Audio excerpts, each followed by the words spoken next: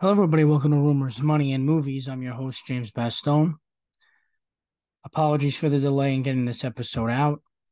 There was some confusion I had with a potential guest over coming on for a show, which delayed plans for a potential episode that I was planning on having. There was also plans for another episode that I was going to have based off an extra credit assignment for my school.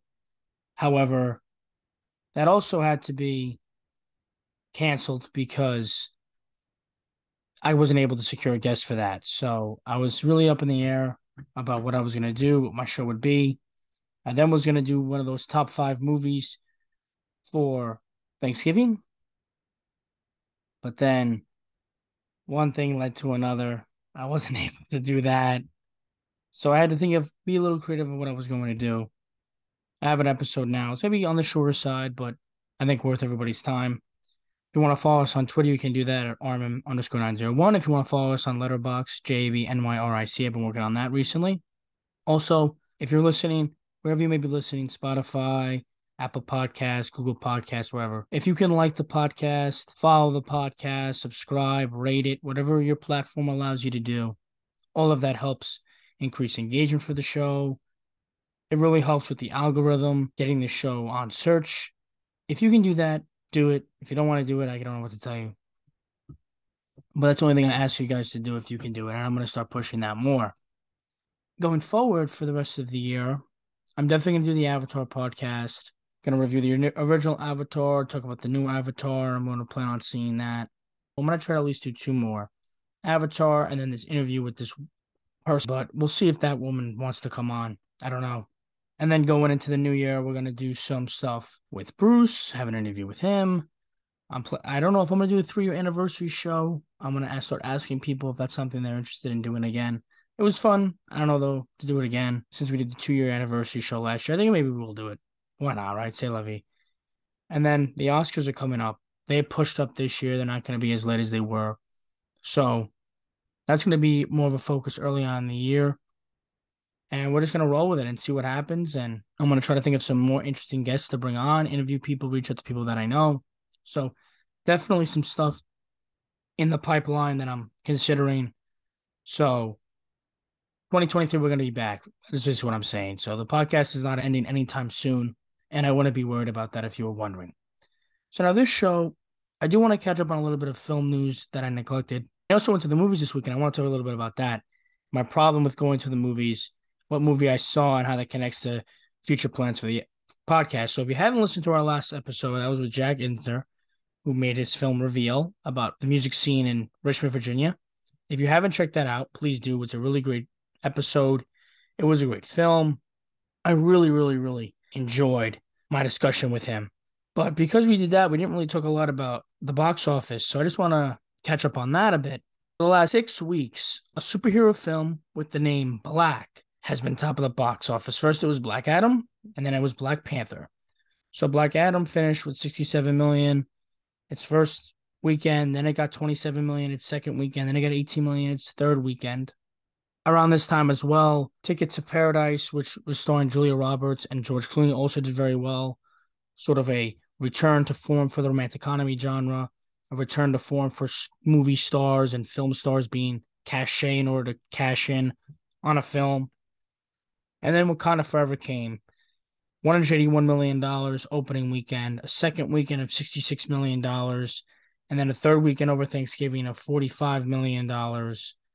So that's the second biggest opening of the year. It's probably going to finish the third biggest movie of the year. It's a smash hit for Marvel. I didn't go see it. We didn't do an episode on it because I didn't even know anyone who saw it. And the only people who I did know who saw it really didn't have anything up. They were like, oh, it's fine. It was okay. It was. So I'm not going to have a show. I don't know if I'm going to do those anymore because I didn't really know if they were all that good when Luke came on to talk about Doctor Strange and when Matt came on to talk about Thor. I don't really know if I liked it because I haven't seen the movies. I'm not going to see them until I'm interviewing someone about a movie that I haven't seen. I don't know if that's really all that interesting. I don't know. Maybe someone could say if they want me to talk about it, I can, but I don't think I'm going to do those anymore. But we're still going to cover movies when they come out, like Avatar. One thing I will say that's interesting about the box office is Also released over the weekend was Strange World, which is a Walt Disney animated film that made $11 million over the 3-day weekend. That is one of the lowest finishes ever for a Disney animated film. It's actually the second lowest finish ever. And so that was a complete bust, a complete bomb for Disney. There's really no other way to describe it. I've read a lot of different articles from a lot of different people explaining how bad of a bomb that was. I'm not going to go into it too much here. If you're interested, I really encourage you to read about it because the movie's going to lose $100 million minimum. And it really is going to be one of the biggest flops Disney has ever released as a part of their animated studio. It got decent reviews. People are kind of blaming that maybe it was because one of the characters was gay. I don't know. I don't think that's why it bombed. But if that was why it bombed, that's fucked. And that would be a whole other discussion to have. But I don't think that's why it bombed. And then the rest of the year, we really only have Avatar, which is what we're waiting for. Puss in Boots, which is part of the Shrek franchise, is coming out. Whitney Houston biopic's coming out, but I have no interest in seeing that because the screenwriter Anthony McCarten also wrote Bohemian Rhapsody and Darkest Hour and The Two Popes, which, if you know me, you know that I don't like any of those films. I think Bohemian Rhapsody's a disgrace. I think Darkest Hour sucked. I thought The Two Popes was mid. So I don't really want to have to watch that guy make another bad biopic. So I have no interest in that. And then we also have Babylon, which is directed by Damien Chazelle, which now transitioning to the second point I wanted to talk about was there's a lot of films coming out this year that are very much vanity projects. Either they're long or they're based off of a director's childhood. So Babylon is one of them, directed by Damien Chazelle. Bardo, which you might have heard about, is getting mixed reviews, directed by Alejandro Inarritu. Is like 3 hours long. Empire of Light, directed by Sam Mendes, who you know from 1917. Is also sort of a vanity project about film. Armageddon Time is written and directed by James Gray. That's also a soft biopic of his life. Elvis was a soft vanity project of Baz Luhrmann. But the one that I saw this weekend was The Fabelmans, directed by Steven Spielberg, which is also a vanity project. So it's all these guys making vanity projects about their lives or their childhoods or their worldviews or their whatever they love. And so I watched The Fabelmans in theaters, directed by Steven Spielberg, which is almost assuredly going to win Best Picture, Best Director, Best Actress. Everything I'm reading is telling me that this film's going to win. And a quick note about the Best Picture race: if you say Damien Chazelle and you say Alejandro Inarritu, usually you hear those two names, you think they're getting nominated, but because Damien Chazelle, La La Land, Alejandro Inarritu, Revenant, and Birdman. So whenever you hear those names, you're like, oh yeah, Sam Mendes, yeah, these films are going to get nominated for Best Picture. Not this year. It's so deep, the race, that those films probably aren't getting nominated. For example, Knives Out, which is going to go on Netflix, which is kind of a theatrical release, that might not even get nominated. Black Panther may not get nominated. Avatar may not get nominated. And these are films that you usually would expect getting nominated. The race is really deep. There's like 15. Granted, I don't think all of them are all that good. I've seen some of them. I haven't seen all of them. But I'm just saying, the more I see, I'll tell you if it's gas or trash. You know me, I'm not gonna sugarcoat it or lie. But it really does show you that this year's a little bit deep. And I think part of that is because it's the cycle. A lot of these directors are on like their 3-year cycle together. And I also think it's because of COVID, because these films couldn't film. A lot of these films were backed up. We're out of now the films that were paused. The last 2 years of releases, these films getting released were paused because they were filming and then they had to stop, or they couldn't film, or whatever it might have been. Well, now these films had to wait because studios didn't have the people, production companies didn't have the people, the spaces weren't available. So now these are the films that are getting released after that backup, which is why I think we're having so many films that are actually made by really well-known directors that are getting a lot of press, that are getting a lot of exposure that we wouldn't normally be having. Talking about The Fabelmans, so I want to make 2 points about The Fabelmans. The first thing is, me watching in the theater. So I was sitting next to my friend. Love John Pantuzzi. He's a friend of the show. Was on for the Matrix. Go listen to that episode if you haven't. Well, our most philosophical, psychological episode we've had. And so me and him were laughing because halfway through the movie, there's a really weird subplot with this film about this girl who loves Jesus. And this man goes, I kid you not, in the middle of the theater, she's got a Jesus kink. And I'm laughing for like 3 minutes about this. Now, I love my friend, and other people did laugh. But if I wasn't with my friend and that guy said that, I'd probably be a little upset. And my problem with the theater is that there's too many distractions. Like the people behind us were eating popcorn, which I don't want to be a dick about that. But it's just so annoying here. I don't want to hear that the whole movie. And then the security guard or someone who works for the theater came in with like a walkie-talkie. And for about 5 minutes, this guy was talking. He was walking around.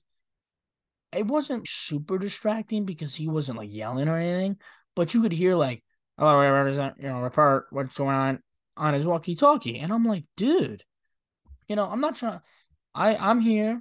I'm out in the theater. I'm supporting the cinema business. I want to watch cinema right now. I don't want to listen to you talking with your boyfriend about who's in the theater. And then supposedly someone in our theater was getting in trouble. Like, I didn't know. I didn't know if there was a weapon in the theater. I was kind of worried for a second. I'm like, is something going on? Like, is someone not, who knows what, doing what? Because it was a Friday night. It was kind of late too. And it was in a city area, so you never know who's walking around doing what. So I was a little bit worried about that. And it ended up not really being a big deal, but I was still annoyed by that. And it wasn't as bad as when I went to the whole Marvel thing. I'll never go to a bro. You can't. You got kids. They think it's a wrestling show. Last week I was at AEW Full Gear to watch MJF win the world title. Yeah. When you go to a wrestling show, when you go to a sporting event, I want to see you get pumped, yelling, screaming. Dog, you're at a movie theater. Shut up, sit down, look cute, look pretty, smile, and drink your water. I don't want to hear from you. I don't want to hear you talk. I don't want to hear any of that. And you think at the Fablemans, people going to see the Fablemans would shut the hell up. They're still talking a little bit. So, my movie theater thing is just, when you really see a great film, a theater screen, you can't replicate it. But my second point about the Fablemans was, everyone's talking about how great this film is. And I don't want to give like an in-depth review or about it or anything because I know a lot of people want to see it and they're gonna want to see it because it just got released, but it's gonna get more expansion in the coming weeks. It's sort of like a soft opening. It was not a bad film. I would give it 3 stars, but I don't understand. I'm the kind of person I've seen enough films to know, right? At this point, I've seen a lot of films. I haven't seen nearly enough as I should have. I'm getting there though. I still got plenty of time. But the more films you see, like, look, I mean, I'm not trying to be that guy. I'm not demeaning anybody, but I'm watching a film very frequently. And the more films you watch, you get to see the different strategies employed, the different techniques, storytelling, whatever it might be. And I'm sitting here wondering, why is this film so special? Technically, phenomenal. Lighting is amazing in this film. The direction is amazing in this film. The acting is also very strong. I gotta give him that. And the sets are also really good too. I don't know who picked locations for this film, but they were very good. Let me just tell you that. I don't know who was picking what, but whoever was picking locations, shout out to the location director or the assistant director that was in charge of locations or whoever. Phenomenal. But outside of that, the main character is a tool. I mean, this guy's a beta male to the extreme. And for a 2.5 hour film, I thought that the 3 main central characters were underwritten. They were not, to me, had enough characterization to really justify their decisions. And there was this whole subplot with this Jesus chick. And don't blame me for referring to her in that way. You blame the film. There was this whole side plot with this Chad bro guy, this jock, just not really focused on the main story at hand, which was about a family. The third act was focused predominantly on his high school, and it was really unfocused to the point where I was wondering why he even put it in the film. And I think it goes back to Vanity Project. And whenever you're making a vanity project, what makes most sense for the story is somewhat outweighed by what makes the most sense for you. I still recommend it. You should go see it. It's probably going to win Best Picture, and you should see every Best Picture winner. It's important. It's also probably Steven Spielberg's second to last film. I don't know how many more films he's going to make. I can't imagine it's going to be more than one or two. So get ready. It's going to be that time soon. I hope he gets one more in him because he hasn't really made a classic as of late. Because everyone knows my opinion of West Side Story. God. And I thought I was a bad writer. But that's really all I have today. Sort of a light episode. I didn't really know what to talk about because of these interviews not really panning out and me not doing the Thanksgiving top 5 show. One thing I will say about the Thanksgiving is there's actually a lot of really good Thanksgiving movies though that I've been watching and over the last couple of years. And I'll tell you is everyone talks about the Christmas movies. And I will honestly, if you pick your starting 5 for the Christmas films, and I'll pick my starting 5 for the Thanksgiving films. I think you make an argument that the Thanksgiving films may be better than the Christmas films, and that's no cap. I honestly think you can make a serious argument. But I'm also considering doing a top 5 Christmas movie show as well. That might be a good idea. We're gonna consider it. It's under advisement. So we're gonna figure that out, and I'll get back to everybody. We're gonna do that again. Going forward, Avatar's getting a show, and we're gonna have another show, whether that be an interview, whether that be a Christmas show, whether that be who knows what. And then in January, we're gonna have Bruce Nash on. We're probably gonna do a three-year anniversary show. We're probably gonna do another interview that I wasn't able to do because there's a couple that I want to do that haven't been able to get settled. And we'll figure it out. But again, guys, thank you for listening to Rumors, Money, and Movies. You can follow us on Twitter at rm_901. You can follow us at Letterboxd. I've been doing a lot of work for that. JBNYRIC. Go watch the World Cup. Go watch some Christmas movies. Go kiss your family. Do what you got to do over this holiday time. I'm going to be working on my finals and watching the World Cup for 2 weeks. And then when I graduate, I could say adios, amigo. See you later, crocodile. Don't talk to me. Don't look back. Don't hit the door on the way out. But you don't even understand. I can't wait. I cannot wait. So as always, I'm James Baston, your host of Rumors, Money, and Movies. Thanks a lot for listening and supporting the show, guys. And I can't wait to talk to you soon. Bye-bye.